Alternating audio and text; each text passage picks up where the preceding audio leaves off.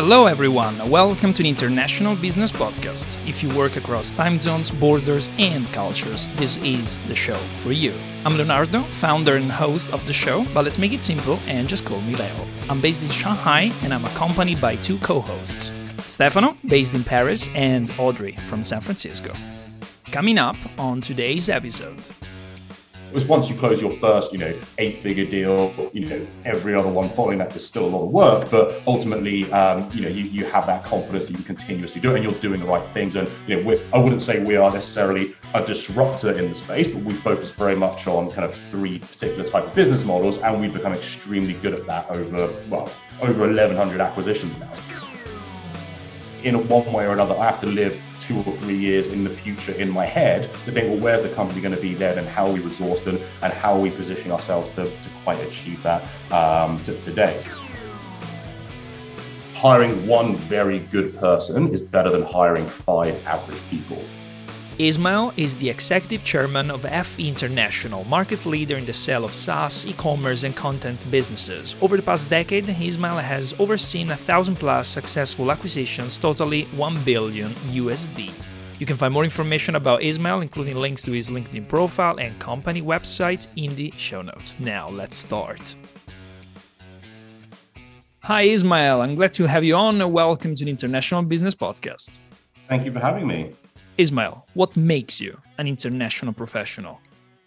Good question. I mean, I think to a certain extent, everybody is international, with kind of globalization that we have at the moment anyway. But I mean, for me, more specifically, I'm from the UK originally. I'm actually half French as well. But yeah, from born and raised in the UK, but I now live in the US, and I have done for the last 7 years or so. Over that span, lived in a number of different states, and I've also had the pleasure of working with, in terms of, our client base, I think, clients in around 32 different countries around the world. So a lot of, pre-pandemic, a lot of traveling, a lot of, going out meeting people. Obviously, a lot of things these days are just done via Zoom video conference and the like. But no, generally speaking, I think that I've had a huge, a great opportunity to kind of go to a lot of different places, see a lot of different cultures from a professional and personal perspective. So that's really kind of led me to, kind of take a very international approach, to the kind of nature of work that we do.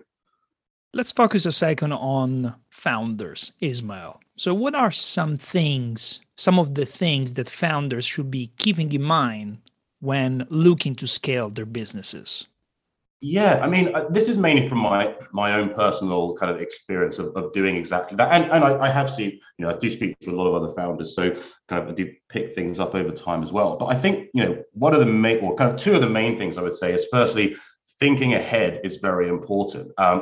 Nobody starts a business with the idea that they're going to fail, or they're not going to be in a position to scale their company. And as that starts to, come to fruition, it can be very disruptive to have to stop the process and rethink, your operations or infrastructure or strategy every couple of years. So, certainly appreciate that, when most people start their businesses, they start with very little resource and they look to scale, especially those going down the bootstrap, the avenue more than the funded avenue. But, really thinking ahead in terms of, staffing, infrastructure, software you're using, if you are adopting an in-office strategy, and really think, well, if my business plan or my strategy is successful, where will I be in 3 to 5 years time, and how can I plan for that today? And that may not necessarily mean taking a very large office today or overhiring the staff today, but at least leaving yourself in a position where you are flexible enough to chop and change over time and move from one particular situation to another in a very cost efficient and also time efficient manner. So I say that thinking ahead is very, very important, and ultimately, backing yourself to be successful, and then having the flexibility to go off and execute on that over time. So I think that's kind of one area that I've found over the years has been very helpful, because every time our first US office was in Boston, and then New York, and then San Francisco. And every time you do scale up, and it can be disruptive, to do that. So that's something that definitely learned through experience. And I'd say the other thing, is people, is talent. I think that's kind of at the core of, I mainly work with, technology focused businesses, but still, human capital is extremely important in kind of building and delivering on that. And really over time, we found that hiring one very good person is better than hiring 5 average people. So again, it's really kind of, taking a step back and finding the best talent possible, either based on the area you're looking in, either from a an industry perspective or potentially a location perspective, but then really taking the view of, well, what is the very best I can get for the type of resource I'm willing to or am able to put into this. So I would say kind of those are the two kind of key things that through trial and error and experience over time, I would say are areas to focus on as people are scaling their companies. In one or two sentences, how would you define software as a service? Yeah, okay. So, software as a service, or SaaS as we typically refer to it, is effectively a way of delivering applications over cloud or the internet as a service effectively. So I guess the way of thinking about it is, instead of installing and maintaining one piece of software, you can access that particular software, and often very, very complex software, over the cloud, with next to zero management, from your side effectively. So it's a very scalable way of, cloud-based solution of delivering software to, in some cases, millions of people, as opposed to historically, before we had SaaS, we just had software. A lot of instances would have to be, installed and maintained on, local databases or local desktops or drives, and kind of run from there. So that's really so instead of a one-on-one, it's a one-on-many, which is what SaaS really is. So how can SaaS, e-commerce, and content business owners position themselves for a possible acquisition? Yes, it's a great question. I mean, there are a lot of successful founders that reference a book called "Built to Sell," which I'm sure you've heard of, and many people here have heard of as well. And that's a really good guide and book to kind of successfully scaling a business over time. Although, ironically, the book doesn't actually teach you how to sell a business; it teaches you how to build a scalable business. So it's not kind of literally saying these are the 5 steps to build and sell your company. It's kind of teaching you how to build a company that may not need you over time and can be self-sufficient and run very effectively. So but generally, the things that I would say for, SaaS, e-commerce, content business owners, as well as just business owners in general, I would say build your company as if you're not trying to sell it. Because when it comes to valuation work, and when it comes to companies looking to acquire you, they often a lot of the expenses that you may have, so R&D development, those kind of things, they may often add that back to your profit and loss statement anyway, when it comes for the purpose of valuation. And really, these potential acquirers are looking to buy a business that's been very well run, that's iterated over time, maybe had a couple of pivots, has found very good product market fit, or kind of content market fit, and they can take and scale further with additional capital investment. So they like companies that have had a lot of that, they've had a lot of investment put into them over time, as opposed to companies that have just been run on an extremely lean basis, not really tried much, or kind of tried to push the envelope from an R&D perspective, or a testing and optimizing perspective. So I would say, always run a company as if you're not necessarily trying to sell it, because a lot of the things, you may do, could be seen as add backs over time. And really things to focus on are building a, robust team structure, be mindful of concentration risk, be that customer concentration or seasonality, have solid financial records in place, do your tax planning. Oftentimes, people get to the point of receiving an offer and they're not ready. They may need to move to a different country or different state, or they just may not be optimized from a tax planning perspective. So that's always worth being cognizant of. And I'd also say kind of, oftentimes people get approached to sell their companies, and it's very much worth selling when the business is on the rise. So before you hit that plateau stage, because that's when valuations may take more of a forward-looking, use a forward-looking multiple as opposed to a historic multiple there as well, which does sound counterintuitive. I appreciate sometimes people think, well, there's more growth to be had here, but buyers want to, or acquirers want to take over growing businesses, not businesses that have plateaued, because then they may need to put more capital in to get that growth growth going again, and that obviously features in the price or kind of terms that you end up seeing on the table. So yeah, I would always kind of suggest people get valuations very kind of early on into their entrepreneurial journey, get an understanding of the metrics that are important to their specific business, and use that to kind of carve out the potential exit plan further down the line. You mentioned e-commerce, Ismael. So what were the major developments in this area during the pandemic?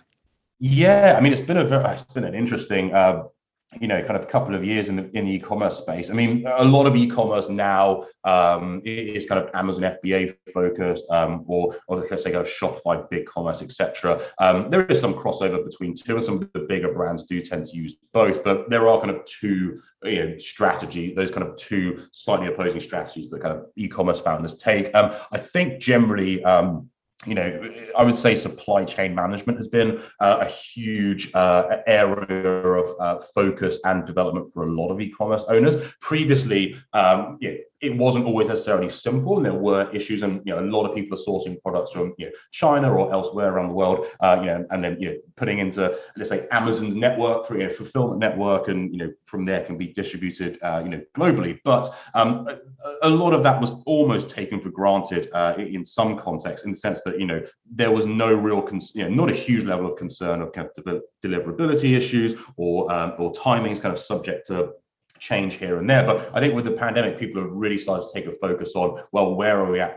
Where are the products actually coming from? What is capacity like? And kind of how do we forward look in terms of inventory as well? And going back to my point about add backs, when you're valuing an e-commerce business, for example, inventory is always removed. So the majority of people will prepare their kind of books month to month on a cash flow basis. But when you value a business, you're looking at it on an accrual basis. So when it's very possible for you to kind of take very large shipment orders and kind of keep them on the balance sheet and not necessarily affect the valuation itself. So I think a lot of people are being a little bit more forward-looking now with their supply chain management, understanding, really kind of, how robust it is, stress. Obviously, it's been stress tested extensively with the pandemic, but trying to alleviate those kind of pressures going forward by maybe bringing multiple manufacturers in play from different regions around the world as well, but then also just having much larger inventory counts on hand as well. I think that's another trend that we've been seeing. So and I think the other thing really kind of developments kind of for e-commerce is just a shift in kind of end user behavior, kind of customer behavior. I think a lot more people are now at home, they're trying to live healthier lifestyles, kind of more self-care going on as well. So those sectors have done extremely well. And I think that is a shift that's not necessarily going to change, going into the future too. So yeah, I think that, they're both operational items that have developed significantly over the past couple of years, but then also some kind of interesting shifts in user behavior that I think are here to last. I know you have lots of experience in growing companies, but instead of focusing on growth, I want to focus on the common pitfalls or areas that distract companies from achieving growth. The first thing is what I like to call shiny coin syndrome, which is literally just chasing the next idea because you believe it. But it's interesting, and I appreciate, as I said earlier, it's important to iterate and do R&D and test, but that should always be from a position of data or genuine insight or kind of knowledge. Whereas it's for kind of successful entrepreneurs, one of the things that makes them successful is they are quite creative. So it isn't uncommon to see people, build a business, get that business from 0 to 1, and then decide that they want to start, building another business, for example, and getting that from 0 to 1. But then, you may leave a lot of value on the table in that business that you've already created. So it is very, very easy to get distracted. It's important to, find one area or one kind of industry that you're very much interested in, and then really double down on that over time as well. Because a lot of the, what goes into being successful is kind of obviously, insight, knowledge, passion, drive, and there's also just doing things consistently over time. And a lot of your competition will fall away and kind of fall for this shiny coin syndrome, and that's when there's certainly more market share to be taken as well. So that's kind of one thing. I think it's also very important to to just not just follow the competition. I think you really need to be listening directly to customers or consumers, kind of your client base, to understand what your SaaS product or kind of e-commerce products or content, whether it resonates or doesn't resonate. And a lot of times when people have kind of started to hit a plateau and then got through that and kind of started to push back towards high levels of growth, it's because they take a step back, they start listening to the feedback and understanding, well, my perception of what this company needs may have been this, but then speaking to my customer base, they actually care about this. So I think that's one area that really is a defining factor between businesses that go from 0 to 1 and stay at 1, and then those that go from 1 to 10. So I think that's really kind of an important area. And if you just follow the competition all of the time, ultimately it can just be an intellectual race to the bottom. You're really kind of inward looking, focused on what your competitors are doing versus what the market is, the kind of wider customer base and market really wants or needs. So I think that's kind of one area. And I guess the other thing, and maybe this is more personal to me, but I personally believe that there is such a thing as over networking. So I certainly understand that networking events, you can go meet other entrepreneurs. Entrepreneurial life can be very isolated, very lonely. So I do appreciate that there is a need for that, certainly, and you can learn some great things and meet some great people, but you can do too much of it. I think a lot of times you should have conviction in your thoughts and ideas and your own abilities. And obviously there's a lot of great books and great people you can meet out there as well, but I think that there's no substitute for just getting your head down and a lot of hard work. So I'd say kind of those three areas we can see we see a lot of sometimes, and I would say that in different varying levels, kind of trying to avoid some of those items can lead to a slightly a more successful path over time. So you're in the States, I'm in China. We have 12 hours difference. We're recording a podcast, so we're chilled. But how about managing people? How about managing teams across the world? What's your take on leading global teams?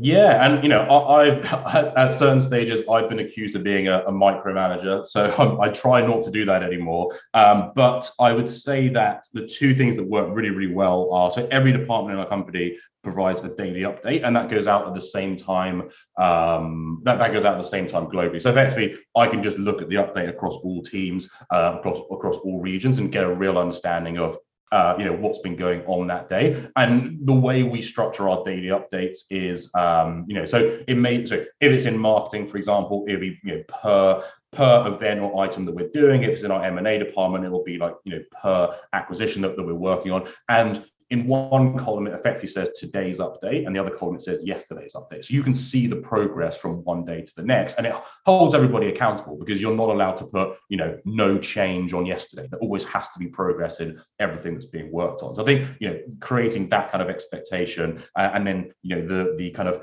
group and collective accountability of every team sending around their updates to every other team. I think that's very important. It helps with collaboration and understanding what other people are working on as well. And then we also supplement, so we get that in the evening, and then we also supplement that with morning calls with every team as well. And sometimes that means we have to start, I have to start early, I have to start, 6, 7 a.m. so we can kind of get everything done before we start working with our clients a little bit later on in the morning. But that's very, very helpful doing it in that order, because then you can digest the information from the updates the day before. You can have some time to think about it in your own time, and then by the time you have the call in the morning, you've slept on it, you may have ideas and suggestions of how to address any challenges or issues. But I would say those are the two things that have been really, really helpful, managing across countries and time zones. And what tips would you have for running meetings online across the world?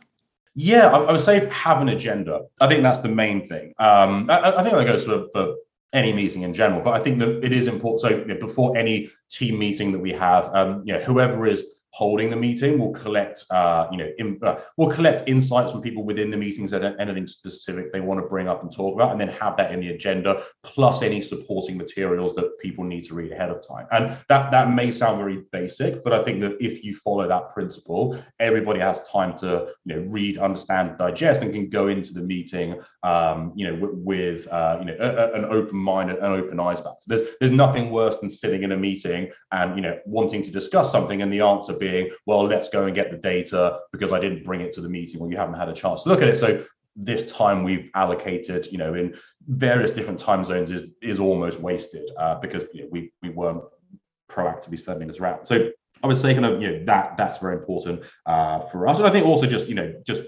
being just cognizant and respectful of other people in general as well. I mean, business can be stressful. Business is stressful, especially if you're scaling a company. And I think that there with the move to remote, I think that there are a lot of we kind of run a hybrid model now, but there are a lot of pitfalls. I would say to kind of people always working out of their house. There may be other stresses they have going on, or they may have family members running around or other things as well. So just being kind of understanding and a little bit more patient than necessarily if you were in an office in a conference room where everybody is 100% there 2 meters sat away from you. So I would say kind of those are the kind of things we try to adopt, and that's kind of helped us to have very productive Zoom and other kind of meetings. How did you make the decision to work for yourself, and what has that journey looked like, Ismael? Yeah, so I used to work I worked in 2 investment banks in London when I first started my career, and I learned a lot there. And a lot of things I still do today, I kind of link back to my experiences, and the training I received there was world class. It was absolutely fantastic. And a lot of things, if you learn them early on, they'll stay with you for the rest of your career. But no, I think the challenge I had with the investment banks is that one of them had 200,000 employees globally, so they like to pitch themselves as being a meritocracy, but really it's very hard to achieve meritocracy at that kind of scale. So I felt that after a while, no amount of pushing or no amount of slacking or not doing my job would affect the ultimate outcome. And I just realized that wasn't necessary. There wasn't enough control over my own kind of future and destiny within that. So the actual decision to, and up to that point, I all my education, all of the decisions I'd made, during high school, college, and everything else, led up to getting into that kind of role. But then ultimately I realized that it looked better on paper than it was in reality. So the move out of that wasn't particularly difficult in terms of the decision-making process. And I was very fortunate that my business partner, Thomas Smale, he'd already started the company. So I actually joined a couple of years in, and he was very much the creative mind but behind kind of starting our business. But then I kind of came in more from an ops perspective, kind of working on kind of how to grow and scale the company, which is a continuous thing that we're doing still today. I've got one final question I ask everyone who comes on the show, Ismael. Share with us one remarkable, memorable moment from your international career, and you can choose between a successful, a funny, or even a bad, catastrophic episode. Well, fortunately, I am covered by non-disclosure agreements with all of my clients, so there's only a limited amount I can say really. But I mean, I think for us, the memorable moment was I think when we closed our first. It was a good while ago now. It was when we closed our first 8-figure acquisition for a client. And that was one of the largest hedge funds in the world, backing that particular deal. And I think that really took it to, where we always thought we could be, successful and start to challenge some of these mid-tier investment banks. But I think that was a moment when it actually, turned from a dream and on paper to, this is actually reality. And, it's something that, we'd worked very, very hard for, but ultimately it had come to fruition. And from there, that kind of, it was once you close your first, 8-figure deal, every other one following that is still a lot of work, but ultimately, you have that confidence that you can continuously do it and you're doing the right things. And, I wouldn't say we are necessarily a disruptor in the space, but we focus very much on kind of 3 particular type of business models. And we've become extremely good at that over 1,100 acquisitions now. So, but, taking that, even with that, until you kind of take that first kind of 8-figure deal happen, which like I said was a while ago now, we didn't have that confidence to go and do the next thing, and now that's there. It's okay. Well, let's 9-figure and beyond, which is kind of what we do now. Who should connect with you, Ismael, after listening to this episode? And to wrap this up, tell us a little bit more about your current role.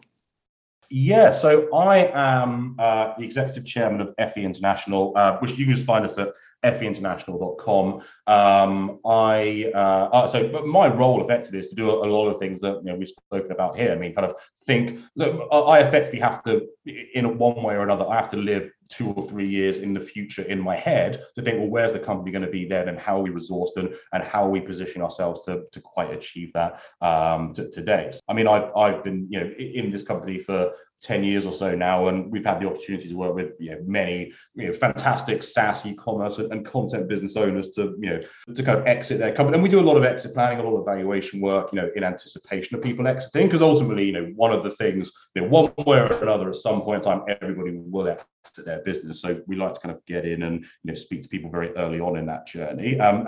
And we also have a private equity fund, so we have the pleasure of working with a lot of kind of successful investors as well. But yeah, my role specifically is just to make sure we are able to fulfill on the strategy and growth that we're thinking for the next 2-3 years and beyond. So yeah, which is a relatively new role for me, but one I'm very, very much enjoying. Yeah, so the kind of people we'd be very happy to connect with are SaaS e-commerce and content business owners. We do a lot of bootstrap and kind of self-funded companies, and some kind of VC-backed and funded companies there too. But yeah, I mean, anybody who's thinking about at some point in time, it may not be today, it may be next year or in 5 years, but thinking about an exit, we always offer free valuations and free exit planning, because for us it's much better to work with people where we've had an opportunity to show them through a data-led perspective, where they may be leaving value on the table, or where there may be opportunities for further growth, and really having a good understanding of their business before we help them go out and sell it. So we're always very happy to connect with founders in or kind of investors in those areas, investors kind of seeking exposure to those areas, either through kind of private equity funds that we have, or through kind of direct investments in acquiring these type of companies. But yes, we have we're always here, so very, very happy to have conversations, no matter how close or far that may be, or that may be relevant to people listening. Ismael, I want to thank you for your insights. Thank you for joining us on the International Business Podcast.